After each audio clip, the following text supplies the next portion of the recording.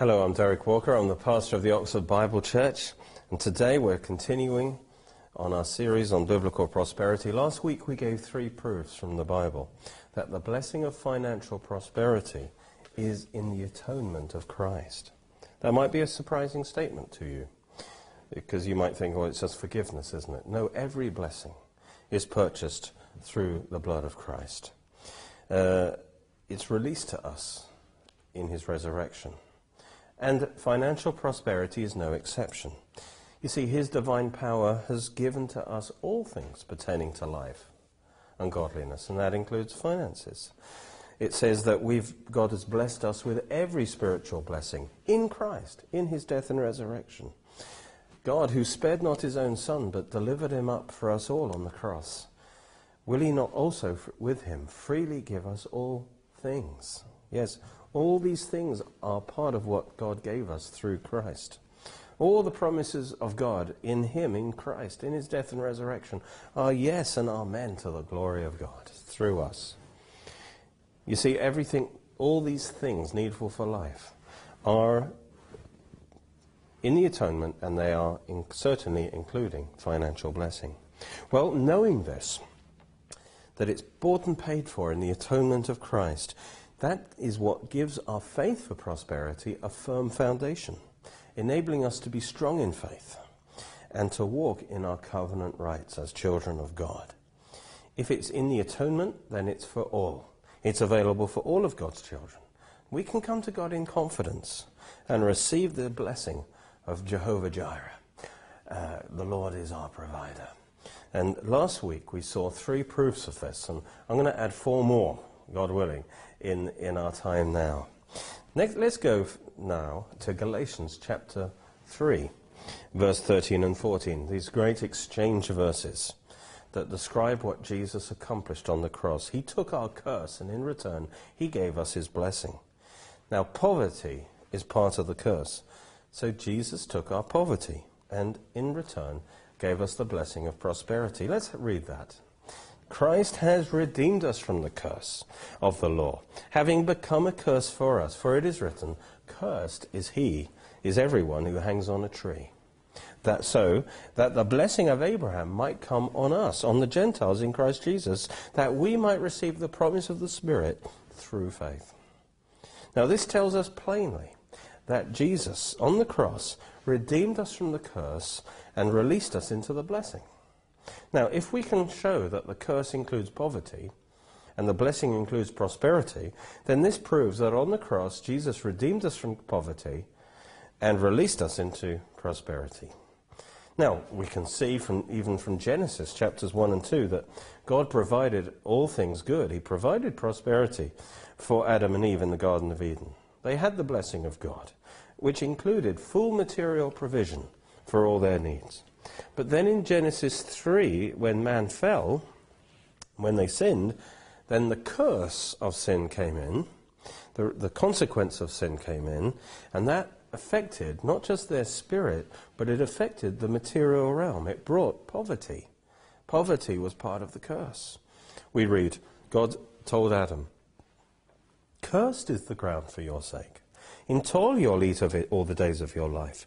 Both thorns and thistles it will bring forth for you, and you'll eat the herb of the field, and in the sweat of your face you'll eat bread. So it's clear that the curse includes poverty. And that's why when the curse is removed from the earth at Christ's return, there'll be no more poverty and lack. And so also in heaven there is no poverty because there is no curse. Only blessing, only prosperity. And we are to pray, Lord, your will be done on earth in my life as it is in heaven. Well, it's not poverty in heaven, it's prosperity.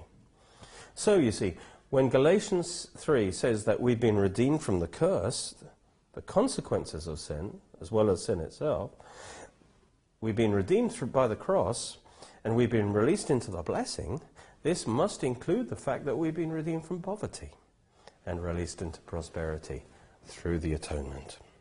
And a further confirmation of this, Galatians says we are redeemed from the curse of the law, so that the blessing of Abraham might come upon us. Now, we know Abraham's blessing includes prosperity. But what about the curse of the law? What is that? Well, that is described in great detail in Deuteronomy 28. And poverty and debt are a big part of this. The curse, in other words, affects the material realm. And in the form of poverty. Of course poverty is a curse, it's not a blessing. Well, let's read some of these verses. It shall come to pass, if you don't obey the voice of the Lord your God, to observe carefully all his commandments and his statutes, which I command you today, that all these curses will come on you and overtake you. Cursed shall you be in the city, cursed in the country. Cursed shall be your basket and your kneading bowl. Cursed the fruit of your body and the produce of your land, the increase of your cattle and the offspring of your flocks.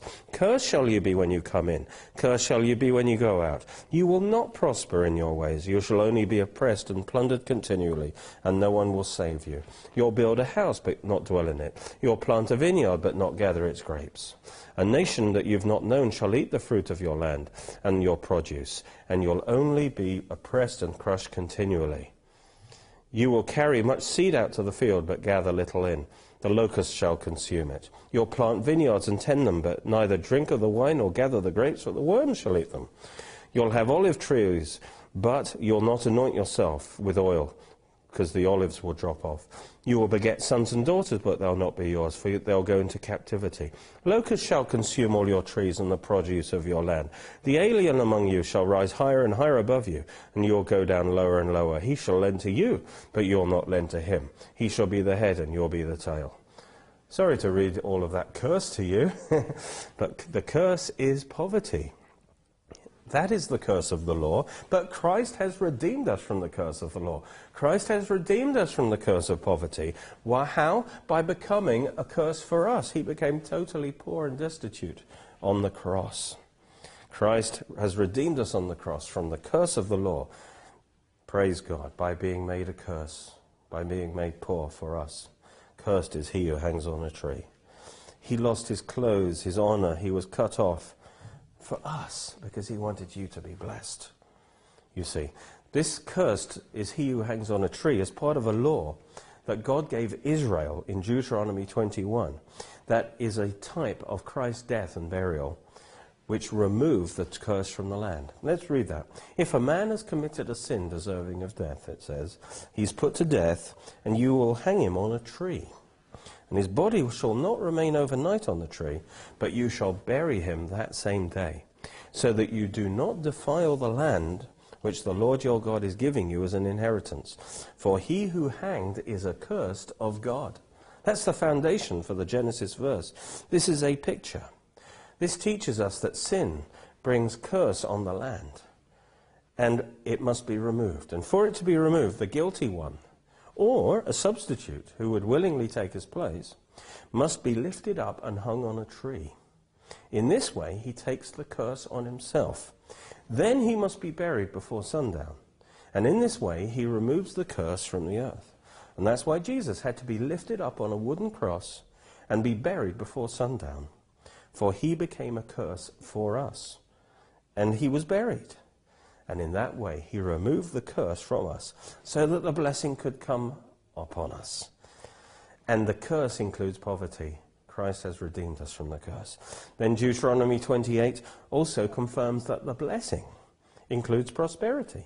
It says, all these blessings will come upon you and overtake you because you obey the voice of the Lord. These blessings now, Galatians said, has come upon us now in Christ. These blessings are yours now that I'm reading to you. Blessed shall you be in the city, and blessed shall you be in the country. Blessed shall be the fruit of your body, the produce of your ground, and the increase of your herds, the increase of your cattle, and the offspring of your flocks. Blessed shall you be your basket and your kneading bowl. Blessed shall you be when you come in, and blessed shall you be when you go out.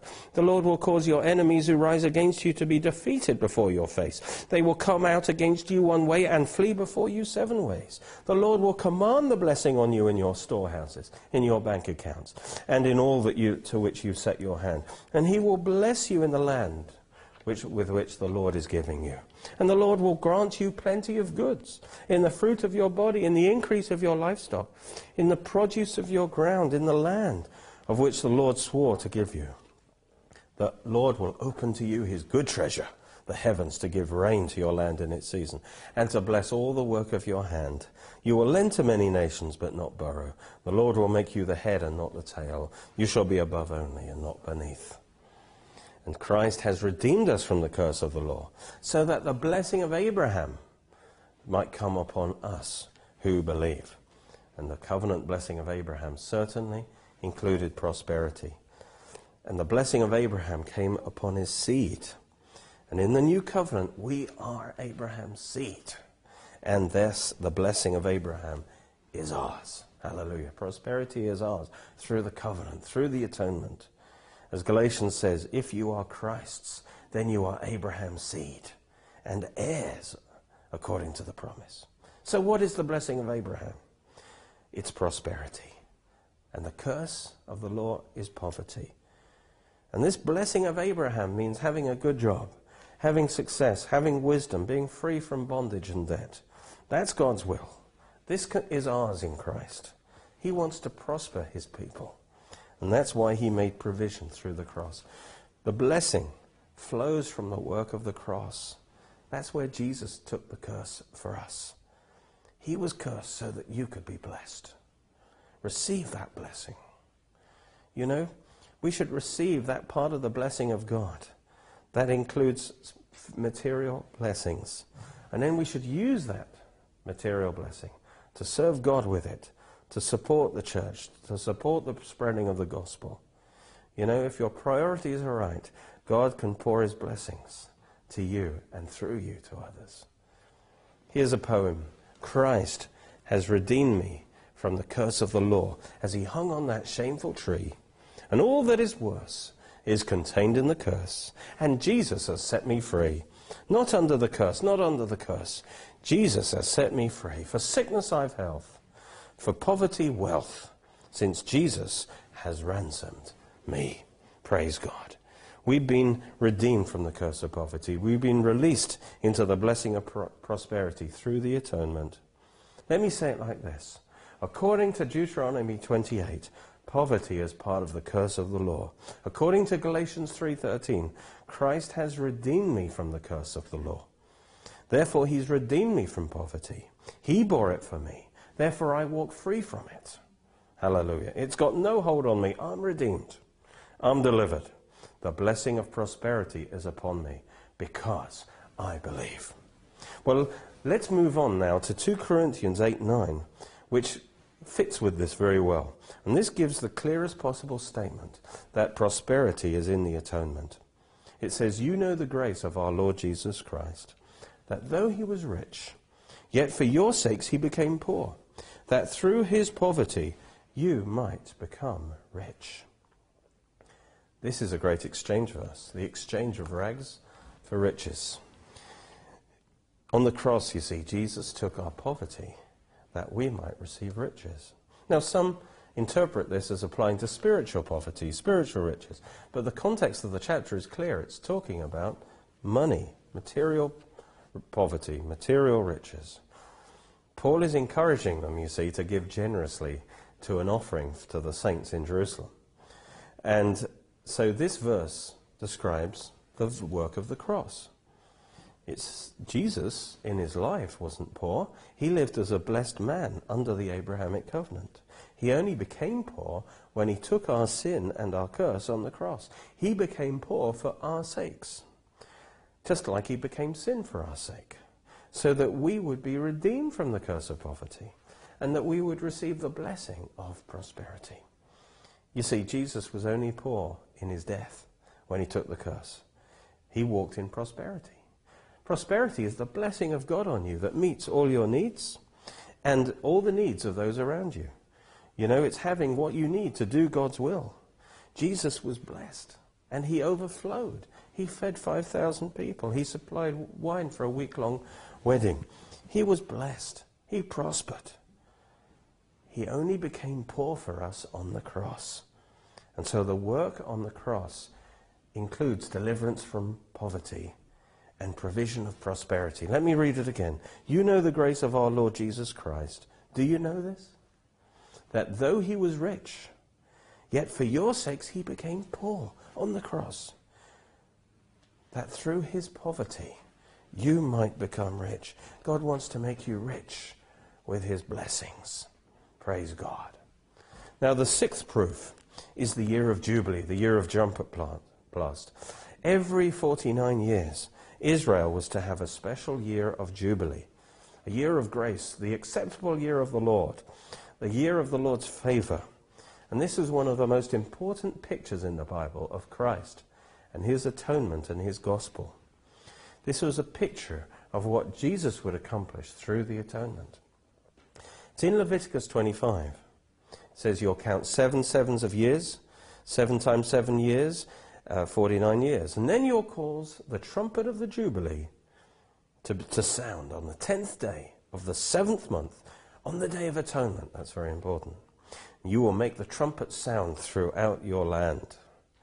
And then it says you'll consecrate this Jubilee year, this 50th year, proclaim liberty throughout all the land to all its inhabitants. It will be a Jubilee for you, and each of you will return to his possession and return to his family.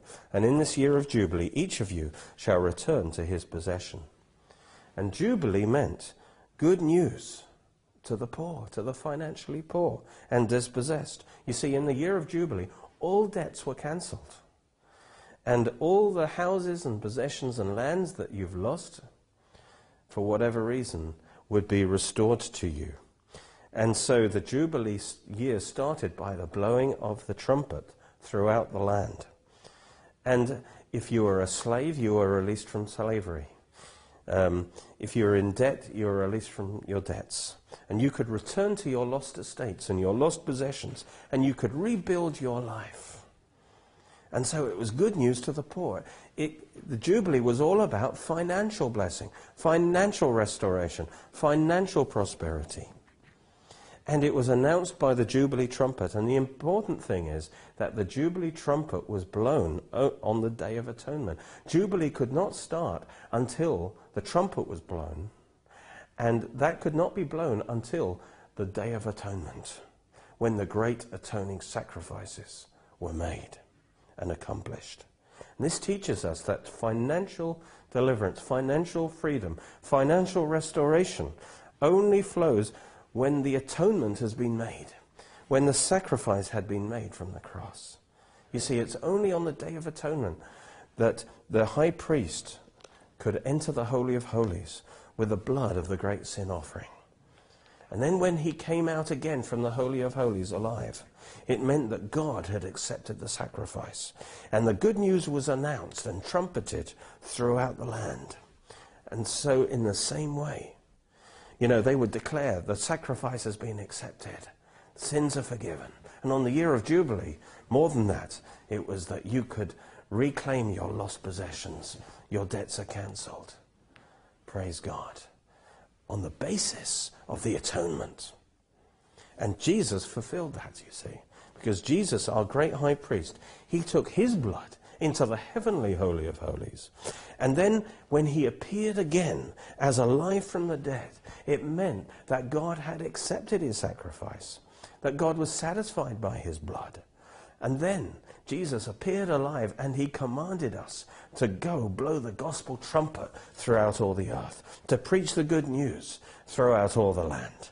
That atonement has been accomplished, that Christ has died and risen again, and that it is now Jubilee time. It is now the acceptable year of the Lord. And now you can come and receive the forgiveness of your sins, the cancellation of your debts. You can come and rebuild your life. Praise God. That it is the acceptable year of the Lord. As Corinthians says, as we preach the gospel, we say, behold, now is the acceptable time. Now is the day of salvation. It's Jubilee time now. Atonement is made.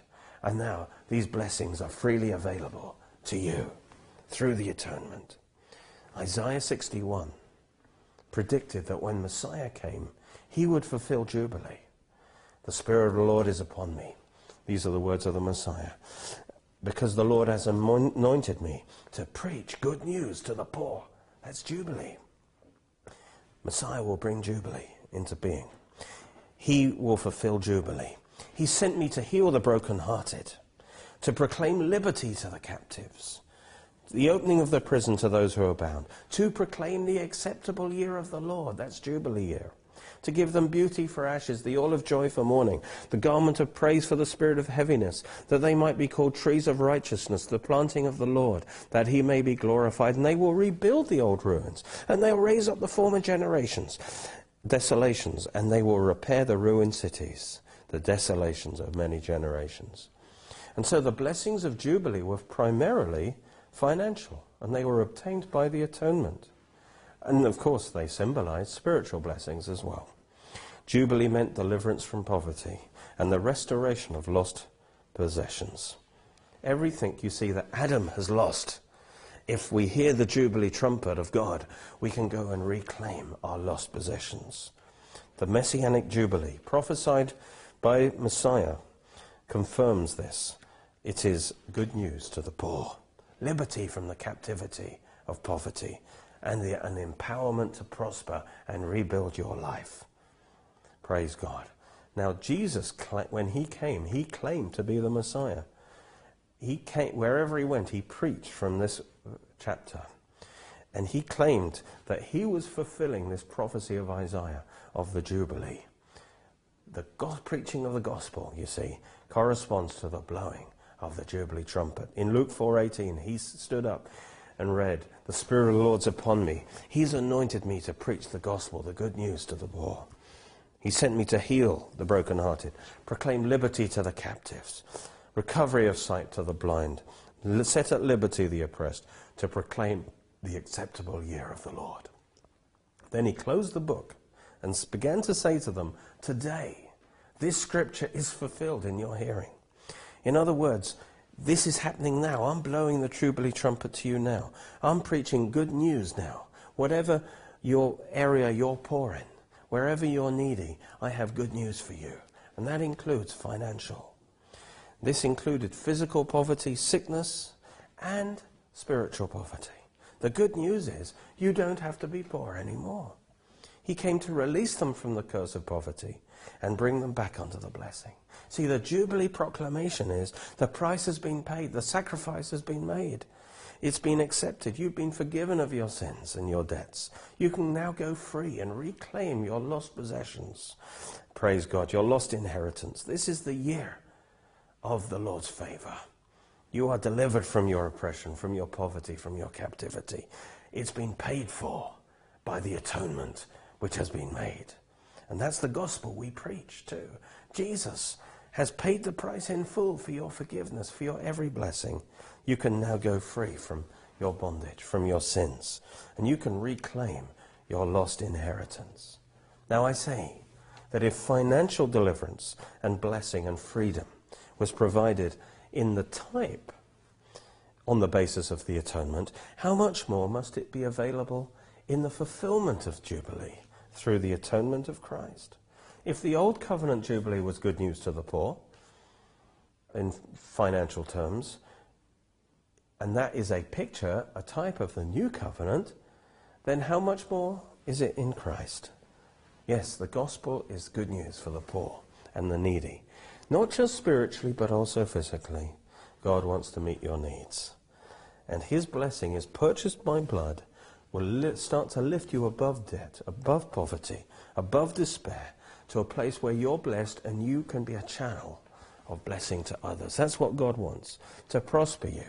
He proved it by making full provision for you in the atonement of Christ, and then by proclaiming it through the Jubilee trumpet. It is the acceptable year of the Lord. It's the year of Jubilee. Now you can start believing that and go out free and reclaim your lost inheritance. And finally, I come to the last point about the one who will lead us into all the blessings of God. You see, Jesus is the Good Shepherd who leads us into all the blessing of God. And we know that the Good Shepherd is described in Psalm 23, which says, "The Lord is my shepherd, I shall not want. He makes me lie down in green pastures. He leads me beside the still waters. He restores my soul. I shall not want, because he provides for all my needs. You prepare a table of blessing for me in the presence of my enemies. You anoint my head with oil. My cup runs over. Goodness and mercy will follow me all the days of my life. You see, the Good Shepherd leads his sheep into every blessing, including material prosperity, so that they say, I shall not want. But Psalm 23 comes after Psalm 22, which shows the Good Shepherd laying down his life for the sheep. You see, Psalm 22 ends with the resurrection and the announcement that he's done it, it's paid for. And then Psalm 23 comes in, and as a prophecy of the risen Lord Jesus, the Good Shepherd leading his sheep into all the blessings of the new covenant, which include prosperity, you see. And in John 10, Jesus confirmed that he was the Good Shepherd of Psalm 23. He says, I've come that they may have life and have it abundantly. I am the Good Shepherd, he says. The Good Shepherd gives his life for the sheep. That's Psalm 22, you see. I'm the Good Shepherd of Psalm 23, who comes to give them abundant life. Jesus is the shepherd of Psalm 23, and he leads us into all the blessings of the new covenant that purchased by his death. So the blessings of Psalm 23, which include material provision and all that we need, are ours in the new covenant. They were purchased for us by the blood of Jesus, our Good Shepherd. That's why it says, my God shall supply every need of yours, according to his riches in glory, by Christ Jesus, by his atonement. He who did not spare his own son, but delivered him up for us all, how shall he not also with him freely give us all things? Believe that prosperity is in the atonement. He loves you so much. He has made provision for all your needs, not just spiritual needs, but physical also.